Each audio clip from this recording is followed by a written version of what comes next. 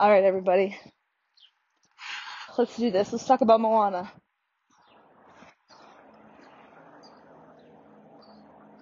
Okay. iPhone is recording. AirPods Pro in my ears. Hemp cigarette, left hand. Right hand. Paring knife. Right hand. Phone. Charger. Seeds. Paring knife, hemp cigarette. Okay. That's right hand. Left hand. Hemp cigarette. Matches chicken sandwich. Okay.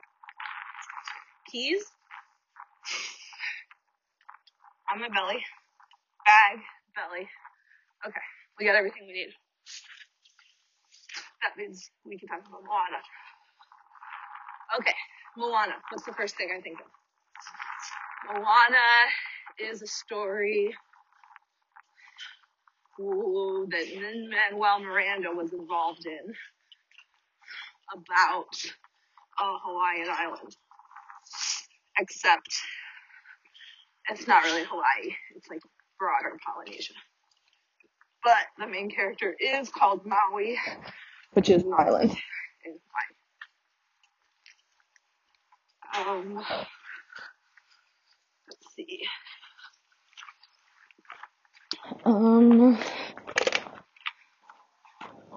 Yes, I do have a lighter. The cigarette keeps going up. Okay. So, Maui and Moana are the main characters. This movie, what's good about the movie? The fucking music is so fucking good. The soundtrack is the official deluxe soundtrack. If you can find it on Apple Music,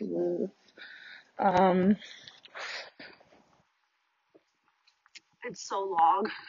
It has like the full score, which is extremely good. It has like the 4 or 5 famous Disney songs. Best song is There's Just No Telling How Far I'll Go. Like, that's Moana's song. She wants to go to the ocean. Maui's song is What Can I Say Except You're Welcome for the sun, the stars, the moon. So that's his character. Maui is an arrogant demigod who needs to learn humility. Moana is a timid young girl who needs to learn to be a woman. And Maui and Moana go on an adventure to try to save the world. They do save the world. The plot is charming at every moment. Way overstimulating.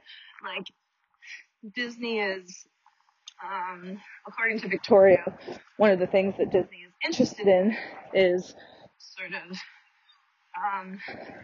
unseparating, like, the aspects of their media that have traditionally been separated. So Disney has always made media for boys and media for girls, but back in the day, like, God, that's such a good question. Like, when Walt made Snow White, who did he make it for? I mean, the horrible answer is that son of a bitch made it for himself. He only ever did what he wanted to do. That's one of the reasons he's so famous.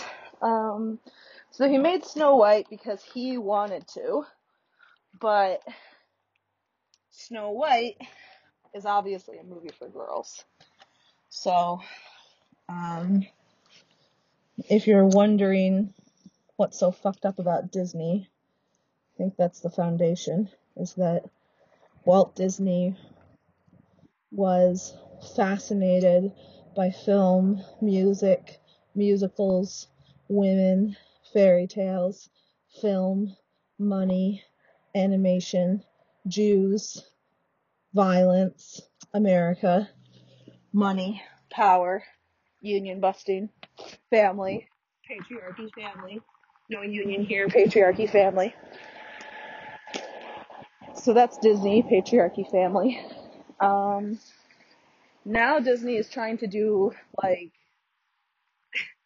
they're trying to do feminist patriarch family. It's not going to work because the feminism that they're trying to inject into their company is, to say the least, fucking disingenuous, to say the most, deeply insulting and revolting.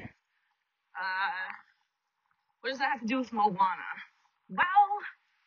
Well, Moana, I'm going to call Moana the third and a half non-white princess.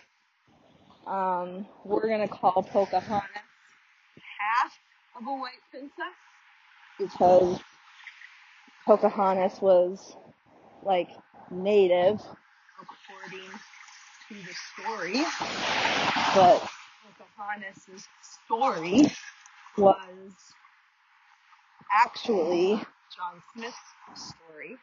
John Smith is the princess in Pocahontas, obviously. He's the one that learns. He's the one that changes. But in the 90s, nobody was ready for, like, a gay boy princess who falls in love with a native girl and decides that white people are evil and that he should stop being an explorer and go back to England with his girlfriend, which is, I believe, the plot of Pocahontas 2. I think it is true that the woman Pocahontas did die in England. So I guess that part is true. Pocahontas is a native princess who saved a white man, then went to England and died, which is, I mean, honestly, that's a good story. That's the story of being a woman in America. But, like, I mean, that's why Pocahontas is such a bad movie. Like, that's why people fucking hate it, is because it's an excellent princess movie about John Smith. But the text of the film is, like, the gaze is on Pocahontas. The gaze of the film, the gaze of John Smith, the gaze of white male animators at Disney who are, God, the fucking animators, God, they're sort of creepy, aren't they? They are all, quote, grumpy old men. That's their name for themselves. Grumpy old men. And their job is to draw titillating pictures of little girls. I mean, I think that's why they called themselves grumpy old men, was because they wanted to clarify that they were not horny little pervs. But if you've ever known an old man, you know that they are all also horny little pervs. They are both. Ask every American president. Yeah. So that's why Pocahontas sucks. It's not because it's a bad movie. It's a very good movie. I think it's a very good movie. I like that movie. But it is a very bad movie in terms of, like, being a narrative that is at all useful or therapeutic for women or Native people. So that's a failure of the movie. So Moana is like, let's try again. What in God's green earth made the Disney corporation decide that they should Oh, fucking sweet. Teach Yourself Swift, 2nd edition. C++, classes and data structures. These are the books you need if you want to be an iOS developer. A Genetic Switch. Higher Organisms. Damn. Songs in Ordinary Time. This is my free little library. The Reader? I want all these books. Man, the library was closed, but the free little library is open. Oprah's Book Club. Songs in Ordinary Time. A novel. Okay, that's a good novel. Let's see. The Reader. Now a Major Motion Picture. I'm going to read that book instead. It's shorter, and I'm obsessed with Kate Winslet. Alien Glow Eyes. I'm going to leave this here. This is obviously for a child. Disappearing into View. A novel by Andrew K. Stone. Stone illuminates the infinite human capacity for evil, compassion, and forgiveness. Nope, I don't need that. I'm aware of that. Okay. Biology. BUI.ology. Truth and lies about why we buy. Yeah, I'm going to keep that one because a big thing I do when I'm manic is use my credit cards. So I should. The Reader and Biology. I'm in a very literal mood. Dinosaurs Before Dark. Yeah, we're going to take that one. Genetic Switch we're going to leave here because the first edition of A Genetic Switch, published in 1986 to worldwide acclaim, addressed one of the central questions in biology. How does an organism use its genes to direct its growth? The text draws on the author's 25 years of research on regulation in phase, that's a Greek letter. I'm going to go with lambda. Phage lambda, providing a paradigm of how cells select which genes to switch off and on. Lambda, and extends the treatment to consider gene regulation in higher organisms. 3 chapters describe the principles of gene regulation in lambda, and the 4th chapter outlines the experimental basis of the major conclusions. 2 new chapters assess how far gene control in eukaryotes can be considered in terms of the lambda model, and what elaborations of the principles established with lambda are necessary to explain more complex programs of gene expression. Mark Patashna is a professor of biochemistry and molecular biology at Harvard University. So that's why we're not going to read this book, because Harvard professors are looking for the solution to trauma inside of our genes. That's probably fair. People brought these books because they hate them. No Contest. A Case Against Competition. Why We Lose in Our Race to Win by Alfie Kohn. This is a book that somebody wanted to read that didn't read. Or at least that's why I bring books to the library. I bring books to the library when I cannot stand anymore the fact that Jesus. Andrew K. Stone. All Flowers Die. Wait. There's like 5 copies of this in here. This must be a local person. Born in Rhode Island, K. Stone studied communications at Boston University. He worked for NBC Television before relocating to Los Angeles, where he sold a script to the hit television comedy The Golden Girls. Stone now lives in Cambridge, Massachusetts. Okay, I think that this is the man who donated a lot of these books. He lives in Cambridge. Somebody here went to Harvard. What we have on our hands is a Swift programmer who went to Harvard. So I'm taking his Swift books, and I'm taking this novel that he wrote, Andrew K. Stone. And I'm taking this book called The Reader, which I want to read. And I'm taking this book called Biology to learn how to stop spending my money. And I'm taking this book, Dinosaurs Before Dark, because I want it. So those are the books that I'm taking home. Let's see. There are 1, 2, 3, 4, 5, 6 of them. That is because I am manic and I find the number 6 soothing. Oh no! Oh no! Oh no! Oh no! Oh no! Oh no! Am I allowed to take these books? Yeah, I'm gonna take all the books that I want and I'll just bring them back later. Mendy, The Art of Henna. Yeah, that would be so cool. The Boy Who Saved Baseball. Um, let's see. Orange. Perfect answers. All right, we're going to take perfect questions and perfect answers. Jesus Christ, that's a little bit on the nose for me. Here is a Pantone book called Orange. The Art of Henna Body Painting. We're going to put that back because I am a tattoo person now, so I'm getting a tattoo tomorrow. I don't need to learn how to paint henna.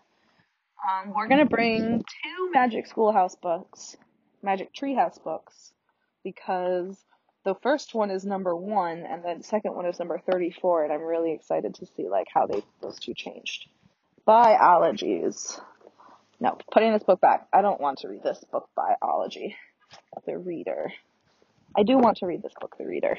So I'm going to bring The Reader and All Flowers Die. Those are novels. I'm bringing the Swift books because I want to learn how to program. To be clear, I studied computer programming in college. I know how to program in like C and Scheme, but I don't know how to program in Swift.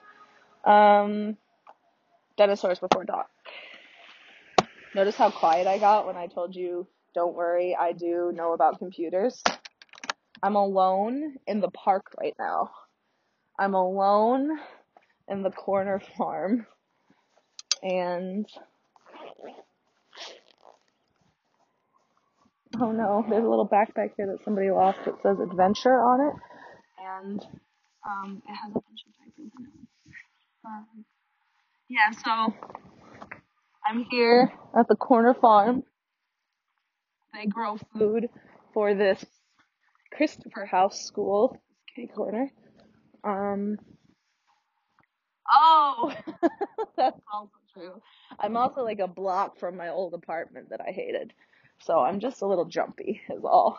But I also feel that it's important for you to know that I am both going to learn Swift for fun and have a degree in computer science studies. Like, it wasn't a full computer science degree.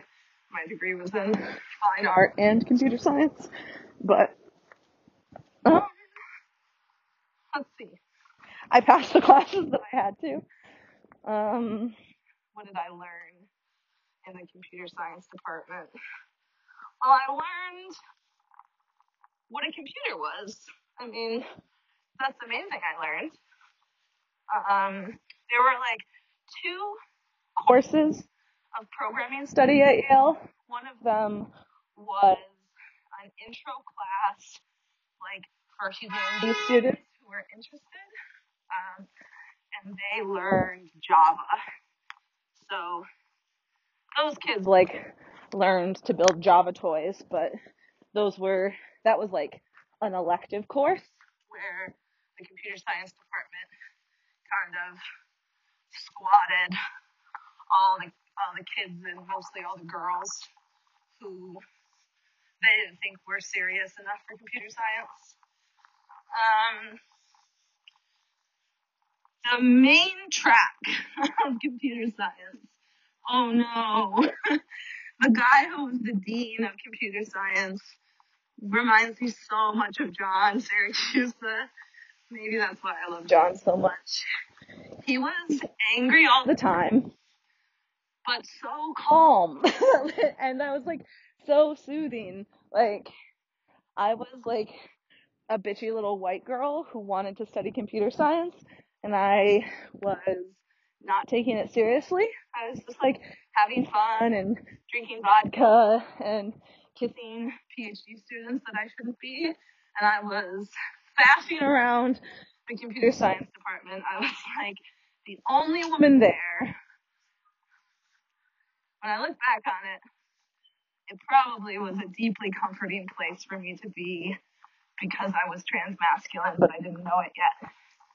And that dean, although he said very cruel things to me that he shouldn't have, like, so my degree, the formal major is computing and the arts. I was like the third or fourth person to graduate with that major from Yale. The first was a woman named Nosley, who was like so cool. I didn't even think of her as being like the same gender or species as me. Like, she was just, oh man, she was fucking cool. And she studied fashion, which I know how to make clothes too. I started making clothes for myself in high school.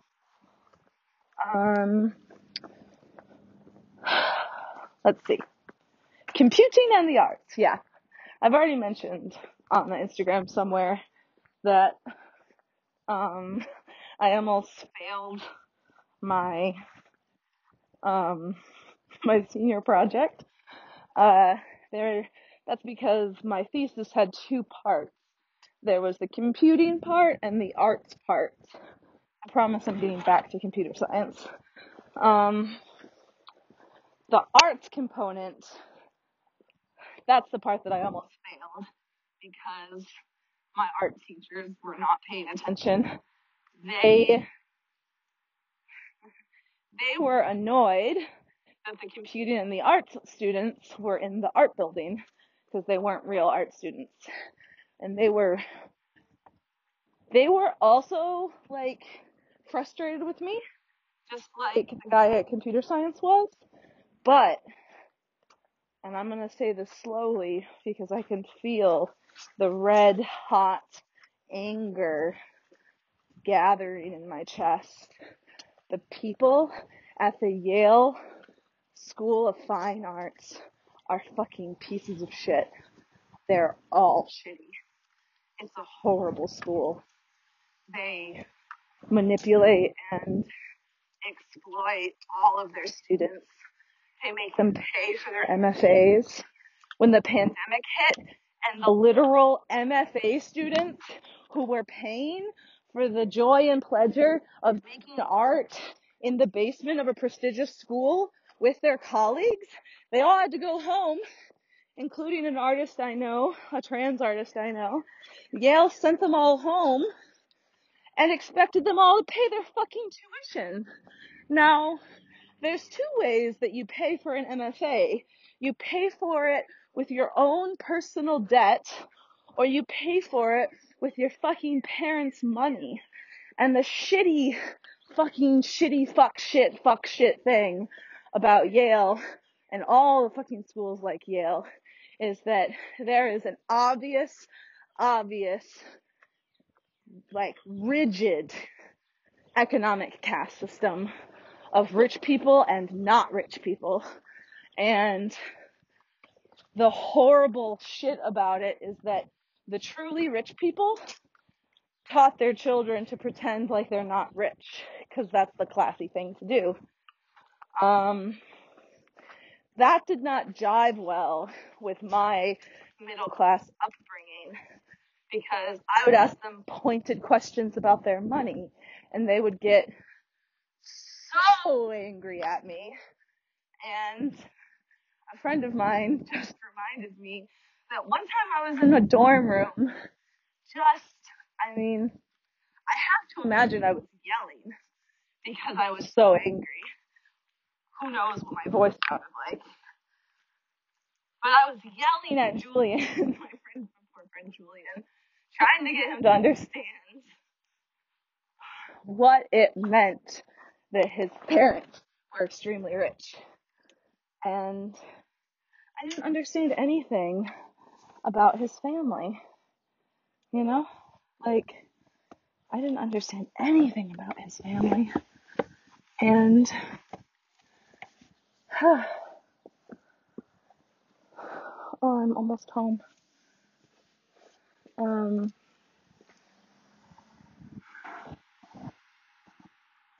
Oh, good. This is a woman's library here. This is much more calming.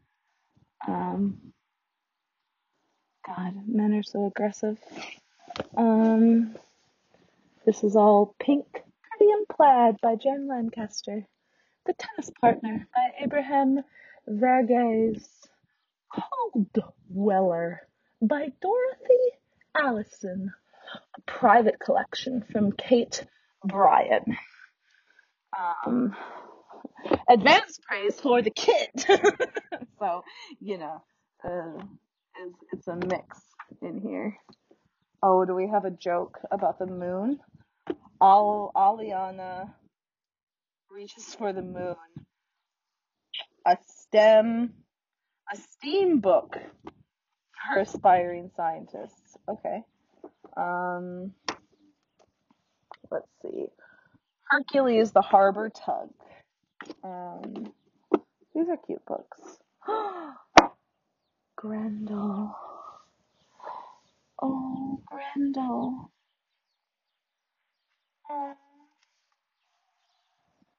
Oh. The first and most terrifying monster in English literature. From the great epic Beowulf tells his own side of the story in a book William Gass called one of the finest of our contemporary fictions. And this is a picture of a person crying out in pain, and everybody is scared of them. So we're going to read that book. That's a book for right now. Let's see. All flowers die. That's probably not a good novel, but it's very touching that I found it, and I wish Andrew Stone the best. Okay, bestseller, 30% off, now a major motion picture, starring Kate Winslet and Ralph Fiennes. Okay, now, both of these books are written by men.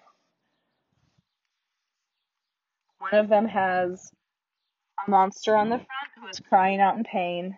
One of them has a woman on the front who is Kate Winslet, who is quietly in pain. So, I think these are my pain books.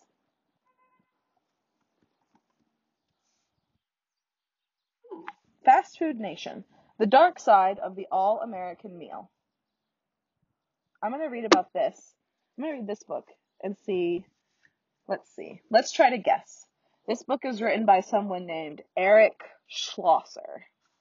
I'm going to check this book to see if it says anything about the culture of Black franchise ownership at McDonald's. And if it doesn't, that means I'm smart. Okay. A savage servility slides by on Greece. Oof. What we eat. The Golden Archers. Trade journals. Food technology. The American Way. The Founding Fathers. Okay, nope, this is a good book. I wanted to make sure that this was a book about the economy and culture of fast food and not about the food of fast food. Obviously, people shouldn't eat fast food if they can help it. It's bad. It's bad for you. It's bad for you. Okay, so we've picked out new books. We're on the way home. I'm obviously having a manic episode. I'm very distractible. Right now, I'm on the corner of St. Louis and what is the crossroad here? It's not Wrightwood. It's 1 block north of Wrightwood. There's no sign. Oh, Bernard. No, Altgeld. We're on Altgeld and St. Louis. Yeah, so keep going north. Okay. What do I see? A beautiful Chicago flag. The orange door that I like in our neighborhood. The green and orange, the green and orange house that is extremely well painted, but I would not choose. It's got that like amazing like Victorian painted like wooden details. What a weird house. Beautiful. Brick detail plus Victorian trim that is painted. That's a real mashup of like what I love about Chicago architecture and what I love about rural Victorian Michigan architecture. Oh, here's one. This is a Michigan house. This is probably a 4,000 square foot home in the middle of Logan Square. Just start there. A single residence. It's so big. Yeah, single residence. Oof. Who lives there? That's so big. Yeah, those Victorian houses, there are huge mansions in our neighborhood, and like I couldn't imagine affording them, but even more than that, I couldn't like afford to clean them. Uh, so, oh, here's a better one. 25, I'm not gonna read the address. 25 something. Yeah, this is very similar to that other house, protected by abode. This is a much smaller house, but it's still huge. But more contemporary. I like the design better. 2 flats. Okay. Here we have, I think, a controversial house. This is an entirely brick building. It's very similar to that one I told you about that has the Victorian details, but there are no Victorian details here. They were simplified or removed, and the entire facade has been painted white. I can't blame them because I really hate this dingy yellow brick. I know that it's very essentially Chicagoan, but if I bought a brick house in my neighborhood, I would want to paint it. It's so dirty. I guess maybe I would start with trying to clean it, but cleaning brick is so expensive. And I think what they have here is some of that really nice mineral paint that keeps your bricks healthy. But they've painted it all white. Their address is San Serif. Like, those are rich people who bought their house within the last 5 years. And that's a really big bummer if you are in the neighborhood and you're not in a position to buy a house. Oh, this is equally big, but this house is much cozier. It is also painted. It has vinyl on the front. I hate vinyl, but it's a much cozier look for that house. Yeah, vinyl siding on the whole thing. Cheesy wooden doors. So, nicely upkept house, but not screaming at you like I bought my house on Instagram, which I think is like our alderman Carlos sometimes makes fun of. I think he used the phrase gentrification gray, which I think is like a really beautiful image of gentrification from a man who I think really does understand the difference between like the working class queer white kids that live in his ward and the shitty rich people that live in his ward and the literal fucking mayor who lives in his ward. Carlos is a socialist. He's one of are DSA endorsed, explicitly socialist aldermen in Chicago. We have a few. A big part of what you have to do in Chicago to make Chicago better is you have to harass your alder person, because the alder people of Chicago are a real mixed bag. Let's put Carlos on the top, and then on the bottom we'll put everybody who was arrested for federal crimes and still won their election. Because although that makes you like a real piece of shit, to commit, like, I think most of it is like federal finance crimes, taking illegal bribes instead of perfectly legal bribes, like the rest of Chicago. But it's funny, a lot of those older people, they represent wards that nobody cares about in Chicago, and the people who live in those wards know it. The people who vote for the alderman. I don't know what to tell you, man. Old people vote. Get over it. Like, I have to imagine that, like, that's what happens in the elections for older people, is the old people vote and the young people don't. And in Chicago, what that means is that we have a lot of extremely corrupt politicians. Our last mayoral election was to elect the man who would be king after Rahm Emanuel. Oof, how to talk about Rahm? Oof. People hate him. He is the antimatter Obama. He is Obama who is not Obama. He is a cipher. We can be mad at Rahm because it would be too painful to be mad at Obama.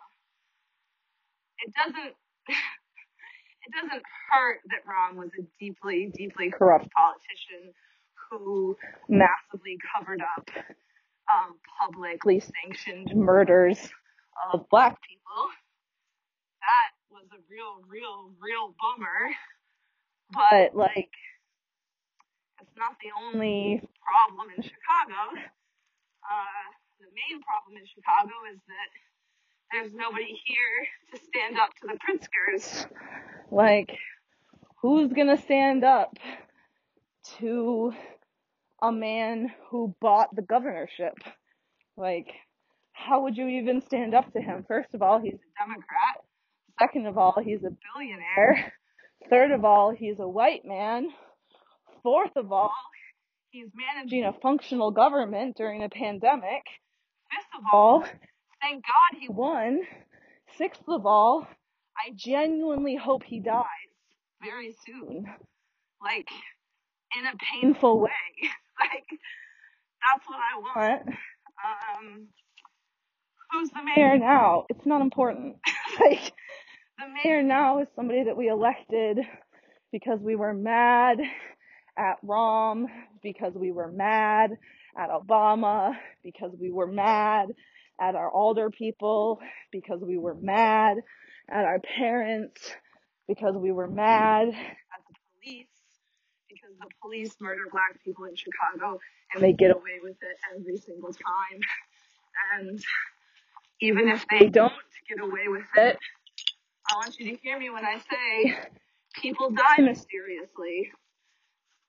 They do. Like, you stand up to the police in Chicago, you don't live long. Ask Fred Hampton. Ask everybody who came to Chicago in 1968 to complain about the Democrats. Ask Mayor Daley, who in 1968 watched with glee as his beloved CPD beat and killed teenagers in the streets of Chicago. Watched with glee as that happened from the safety of the convention hall. And And here's where we get back to hidden masculine anger. The day of the convention, the day that the Democrats lost control of the floor because they didn't know how to stop the Vietnam War without losing an election. And because good people in America seem to die mysteriously. It's not a mystery. White men shoot them with guns. But the exact legal terms of those murders confuse and terrify people. So they lost control. They lost control of the war. They lost control of the convention. They lost control of the city. Daley didn't give a shit because he knew that he hadn't lost control of the city. The police were out there murdering people on his behalf. Like, he did not feel unsafe at the convention hall. But he did feel very angry. He felt angry because his beloved Chicago Police Department were killing teenagers, unarmed teenagers in the streets. And he felt angry because the Vietnam War wouldn't stop. And crucially, and here's the secret, he felt very angry because a close friend of his had just had his son murdered in Vietnam. And nobody will ever know who killed him. I mean, it was obvious the U.S. government is the one that killed him, but, like, who pulled the trigger? And what was it like when he died? And how far away from home was he? And were his friends around him? Or is it much worse than that? Did he die afraid and confused at the hands of his enemy, who he had been trying to anger, confuse, and murder? So this young boy died surrounded by other young boys who were all confused, scared, and being forced to murder each other. And Daley knew that was happening. I mean, he always knew that was. So yeah, he knew what the war was. He knew what the war was when the war was announced. But that day he decided that it was too much, that the war had to end. And he decided that he hated Hubert Humphrey. He decided that he hated this man who was handpicked by LBJ to succeed him and control the Democratic Party. And Daley said, LBJ, I hear you think you control the Democrats. I hear you think that you're gonna choose what happens next. But I'm here to tell you that I'm gonna choose what happens next. And Richard Nixon is going to win the election in this state. And it's not important who voted for Nixon and who voted for Humphrey. What's important is that Richard Daley decided that he didn't want Hubert Humphrey to win the election. And Hubert Humphrey decided in a million little ways that he was okay with what was happening, that he could trust his boss, that he could do what America needed. And if you want to see a confused politician who is just trying to end the Vietnam War, I suggest you check out the CNN documentary 1968, which is what I am quoting extemporaneously from. Probably getting some of the facts wrong. It really helped me understand how all the different violences of the 60s fit together into one brutal colonialist, racist, misogynist death machine. And modern activists don't want to believe that we're in the same situation, but we are. And our problems are much worse than their problems. Their problem was a war that they could stop anytime they wanted. Our problem is an economy that we can stop anytime we want. A whole economy. A whole economy. That's me smashing my skateboard around, thinking about all the dead people who died for no reason this year because we refused to stop our economy. But we wouldn't stop our economy to save the literal planet and everyone on it. So there's no reason to think that we would stop it on behalf of just like a few million weak old people. And a few million dead poor people. Like, that's nothing to get upset about. It's nothing to scream about. That's something that should make you feel quiet and scared. But I don't feel scared right now because I'm manic. I don't really ever feel scared except for when I'm in pain.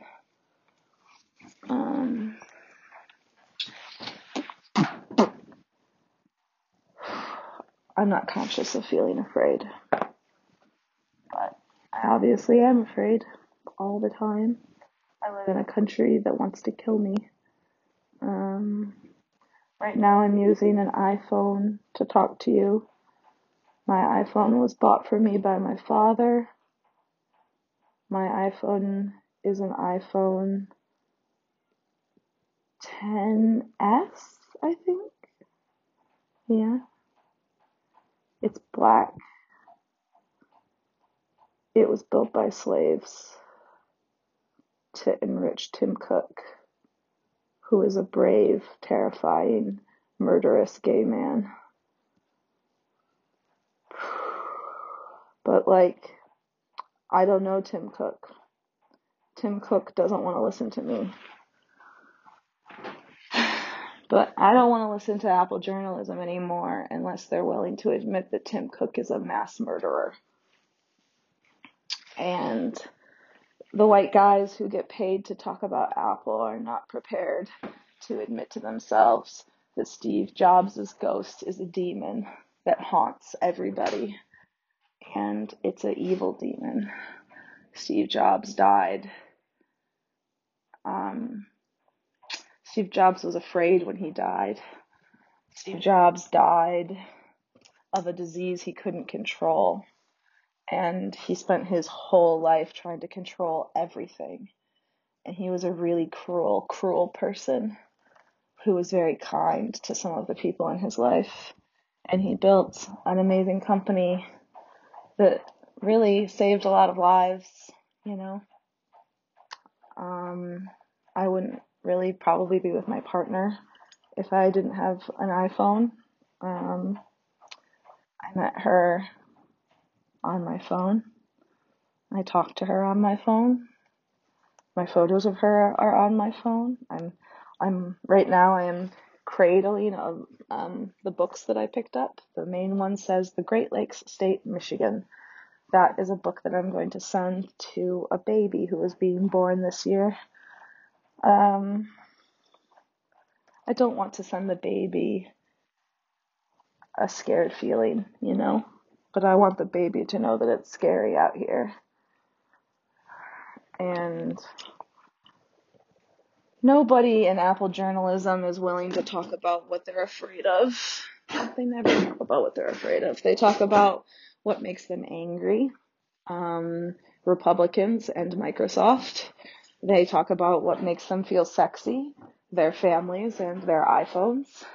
They talk about what makes them feel powerful, their apps and their companies and the stupid shit they buy with their stupid fucking blood money.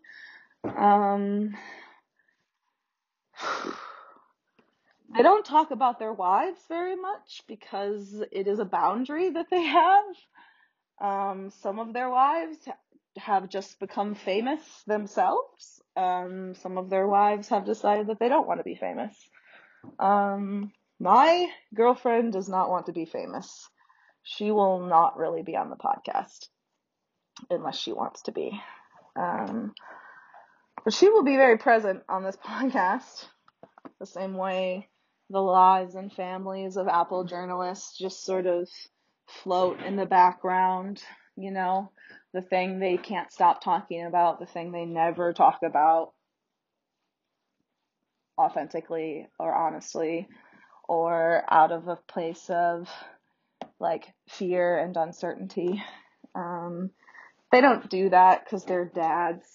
And if you watch the film Moana, you know that the best satire of a dad is a man singing a loud song called You're Welcome about the fact that he made the stars and the moon and the sky. And when I look at this book, The Great Lakes State of Michigan, you know, I want to give this to the baby because Michigan is something that will be there for the baby. Michigan will be there. I don't know what it'll look like, but the baby can go there. And Michigan is a place that makes me feel happy and safe. And so, this has a little sticker on it that says, read it and pass it on. Bernie's Book Bank. I don't know if that's Bernie Sanders or not, but it certainly looks like it could be. We're going to call this the epilogue. Maybe this will be how the episodes go. I get angry and then I do a happy epilogue. This is so fucking funny. Let's read AV2, Added Value, Audiovisual. I mean, find the code on page 2 of the book. Enter the code. Explore the media enhanced book. Here we have a QR code, an ISBN number, a barcode, smart board compatible content. The Active Classroom by Promethean Friendly. AV2 works with all interactive whiteboards. So, added value, audiovisual. Okay, so this is a gimmick to make this book feel more valuable. Seems like, it's a 52 book set that you can get. This is like a school product, which is why it would be. They've gone through a lot of effort to make sure that you can use it with whatever bad software you have. Oh boy, they have a computer on here that is obviously an old it's obviously an old Thunderbolt display, but it does not have any doesn't have any markings on it. And then the other computer here is a whiteboard. What do you guys think? Do you think that the whiteboards, the digital whiteboards, do you think that they work well?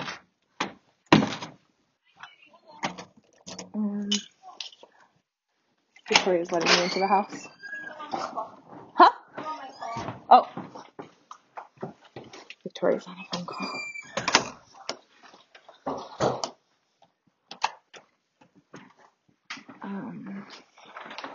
So we're going to be quiet because Victoria's on a phone call. So let's review what books we brought home. The Great Lakes State, Michigan. That's a kid's book for a kid. The Orange Pantone book, that's a kid book for me. Kid books for me. 2 novels and 2 kid books for me. 2 spiritual books for me. 1 book about fast food. So, 6, 1, 2, 3, 4, 5, 6, 7, 8. 8 books for me, 1 book for the baby. 9 books total. 9 is a great number. Let's pull a tarot card. I assume that when I'm less manic, it will be easier for me to stop these recordings. But until then, let's pretend like this is a cool podcast that has cool segments, like I bought these Heelys on eBay. That's something that I'm staring at right now. Or I wrote the word purple on my desk to make me feel better. That's true. Or I painted this keyboard, this Apple Magic Keyboard 1. Oh, jeez. Oh, jeez. No wonder the boys at Apple don't be sensitive. Have you ever listened to them when they try? It's very annoying. This door doesn't really want to shut properly. I think it's just because it's too heavy now. Catnip mouse. Whetstone to sharpen my whittling knives. A Marmite jar from a friend. I put a lightning cord inside of it. A candle that I bought that I melted a bunch of different candles into. Water bottle from the Dill Pickle Food Co-op. Freeze-dried raspberries from Target that we're going to use to eat and have fun, and also to flavor and color, more color than flavor, to add color to some frosting for a cake that my girlfriend is going to make me at some point in the future. Where is my girlfriend right now? My girlfriend is in our bedroom. She's on the phone. I don't know who she's talking to, but she doesn't usually talk on the phone unless she's talking to somebody important. And she said, I'm on my call, which is not what she says when she's talking to a friend. When she's talking to a friend, she says, oh, hey, I'm on the phone. And then she usually tells me who she's speaking with, because I usually know. And then I usually say hi to them. For instance, last night we spoke with her mother, who is a dear, dear, dear, dear friend to me. Here is my cat. My cat is very affected by my manic moods, poor thing. She really can't relax unless I'm relaxed, because I adopted her when she was 7 weeks old. Let's see.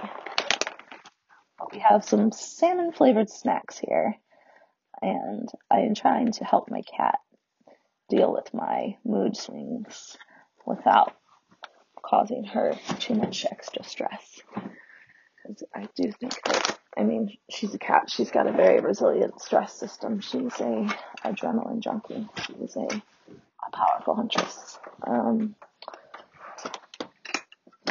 But I'm also trying to give her toys.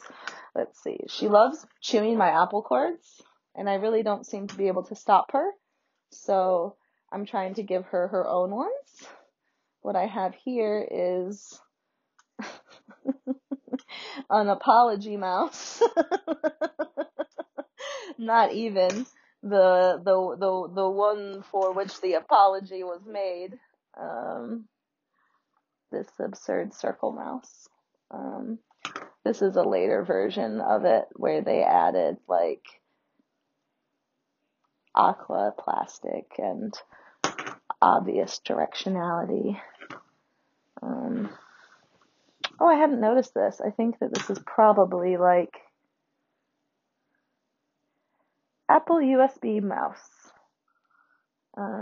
This actually has a ball in it. I don't know when it was last time I had a mouse with a ball in it. I don't know if it still works. When I plug it in to try to use it, it doesn't work. Oh, interesting.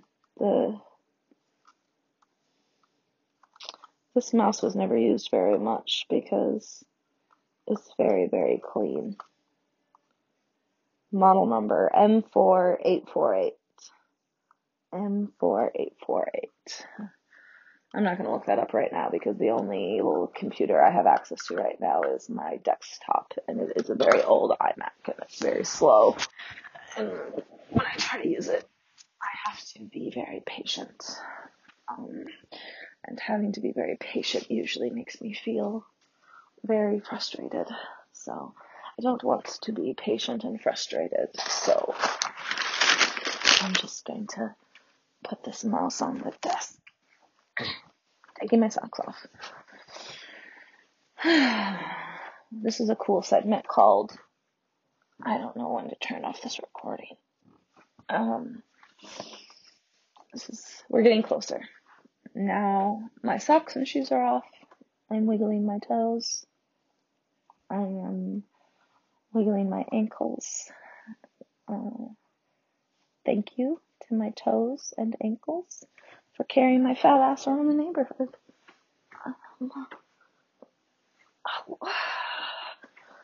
Ew. The sandwich that I got, which is very gross. Gross looking. My paring knife, a mask that I fucking hate, a cigarette. Ugh. God. Okay. Alright, let's see what we can make of this tarot reading. I have a chicken sandwich smashed in my pocket. A fucking mask that I fucking hate. A knife that I'm not allowed to use to do anything fun. This is just a paring knife. I can't even use it to carve or whittle. So we've got food that I don't want to eat, a knife I don't want to use, and a mask I don't want to wear. Now, at an earlier stage in my mania, I would have just stuffed these things in a drawer. Literally. That is what I do when I'm manic. I gather objects that have intense emotional meanings. I hold them together to try to keep myself sane, such as the feeling of being frustrated and the feeling of being patient. And I try to control my brain, and for most of my life that has just expressed itself as pretty garden variety self-hate. But I was raised as a woman. I was raised as a fatter than average woman. I was raised as a uglier than average woman. I don't know if that's true. I never felt very pretty, but I certainly had some things going for me, such as the fact that I was white and blonde, and so people didn't hurt me as much as they probably would have if I had even been a white child with dark hair. Paring knife. I'm going to put this back by the door because that's where I got it from. I'm going to put it with an orange so that I can actually use it to eat an orange later. This is a big part of my mania recovery, is putting things back. Here's my shitty mask that I hate. Put it back in our mask box, which is part of our life now. I'm going to throw away this cigarette because even though it's full of organic hemp, I just don't want to deal with it. So that's that. Let's see.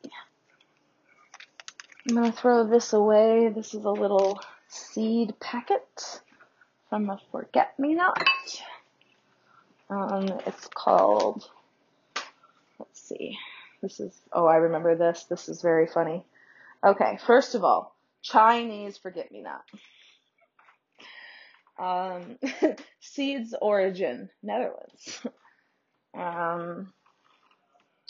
So seeds from the once and future king of capitalism, the Netherlands and China. Look up the tulip bubble. First real estate bubble that ever happened was in the Netherlands, and it was about tulips. Okay, here we go. I'm going to read this whole packet to you. This is something that I got from Target, and it is really, really funny. Okay, 100% natural seeds from the company Buzzy. Now, I looked them up, and what they do is they make these little seed packets that people can use as party favors. So it's like, instead of giving people like a plastic,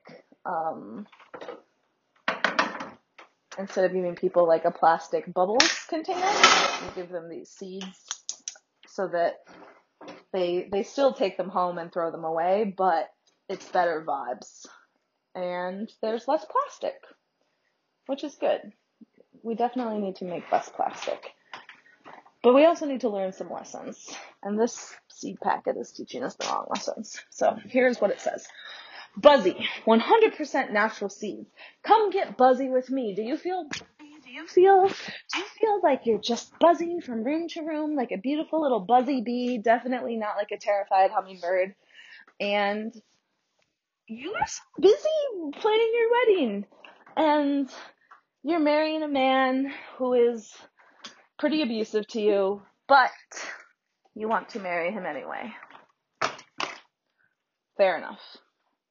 That's a very common experience. Buzzy, buzzy, buzzy, 100% natural seeds, guaranteed to grow. Now this is the lesson that we should not be learning. That 100% natural seeds are guaranteed to grow. Nothing is guaranteed to grow. Not even this little fig plant that is in my bathroom. Oh, my plants do know that it is spring, though. They all did an enormous, I have to imagine they all died because they were so sad for me. But who knows why they really died. But there's no such thing as a seed that is guaranteed to grow. If you want to read about what they're doing, you can go to buzzyseeds.com. Plant fearlessly. That's the lesson that you should learn, right? But they have to soften it on the front by saying that there are some things in life that are guaranteed. And that's the lie. But it's a lie that is very friendly if you are getting married.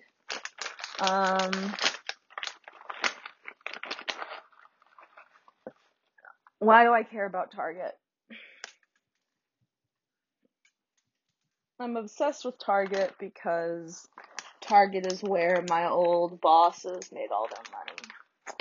And I am obsessed with why it is true that people who think that they are Democrats or socialists or, God forbid, radical socialists keep buying the card game Cards Against Humanity.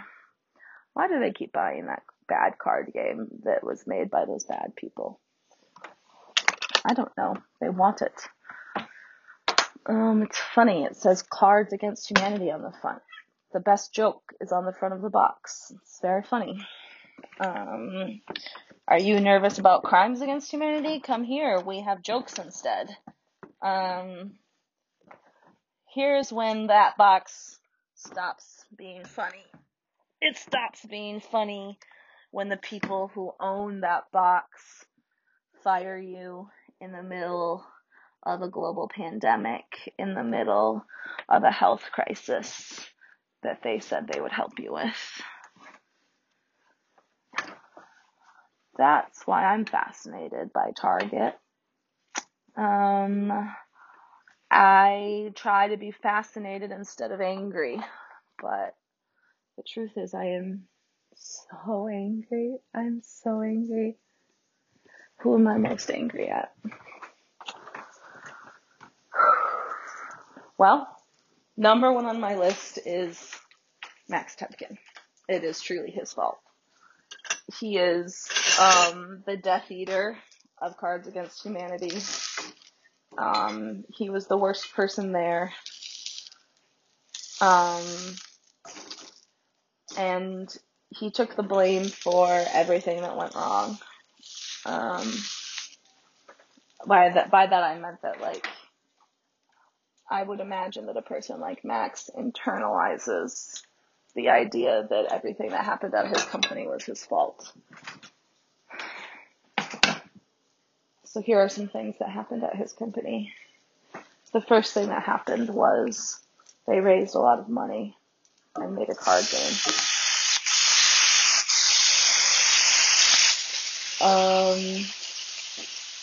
What was the next thing that happened?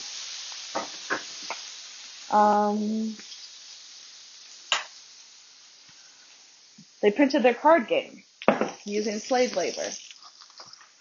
That was the next thing that happened. Then they shipped it using slave labor, and then they shipped it again using labor compromised American laborers. Labor compromised. Jesus Christ. They probably sent it using FedEx, which is not a union shop. And they knew that. They picked it because it was cheaper. They didn't care about, at that time, they didn't care about who they shipped with, so who knows who they used. But by the end, they cared.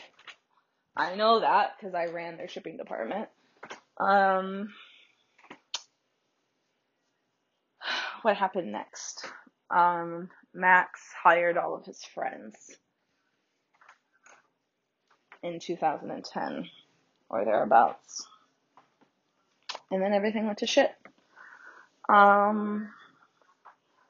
Let's see. And then he sold his company Black Box to a different company. I worked for Black Box.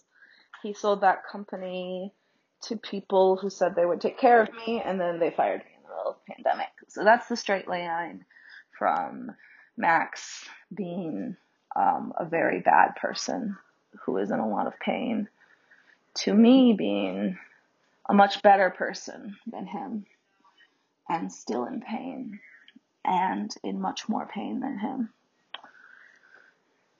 Oh, God. It makes me want to die. It makes me want to scream. It makes me so angry.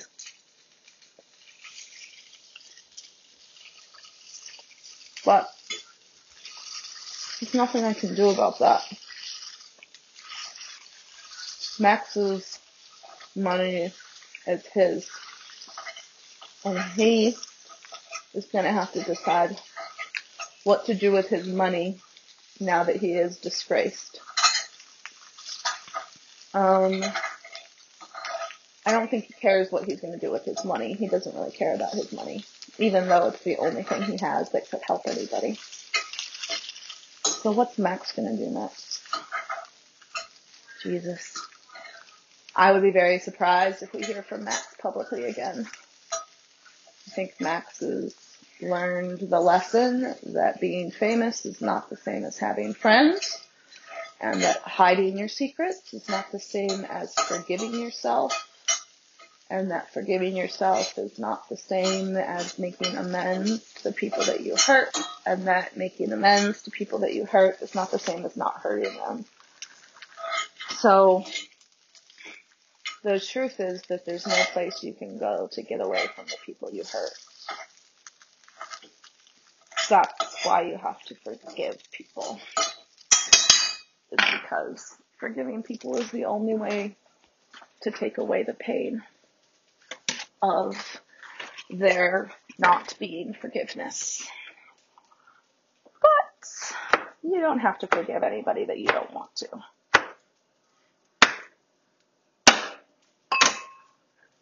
You sure as shit do not have to forgive anybody that you don't want to. And I don't forgive Max. It's not my job to forgive him. It's his friend's job to forgive him for the things he did to me. And it's my job to forgive myself for hurting the people that I love. That's my job. But I can't do that because I'm in a manic episode. So instead I've made myself some chicken and some peppers. And now we truly have come to an ending because I cannot continue to talk while eating my lunch.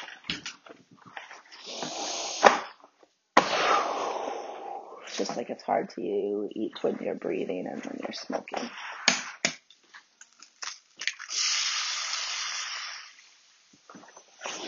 Just like it's hard to talk when you're breathing, smoking, or eating. That's part of what we like about smoking and eating and breathing, is that it's very hard to hate yourself when you're doing those things, because they are acts of self-care. To breathe, to eat, to love, to walk, to keep going, to smoke, to cry, to laugh, to jam, to scream. Those are the things that you can do for yourself.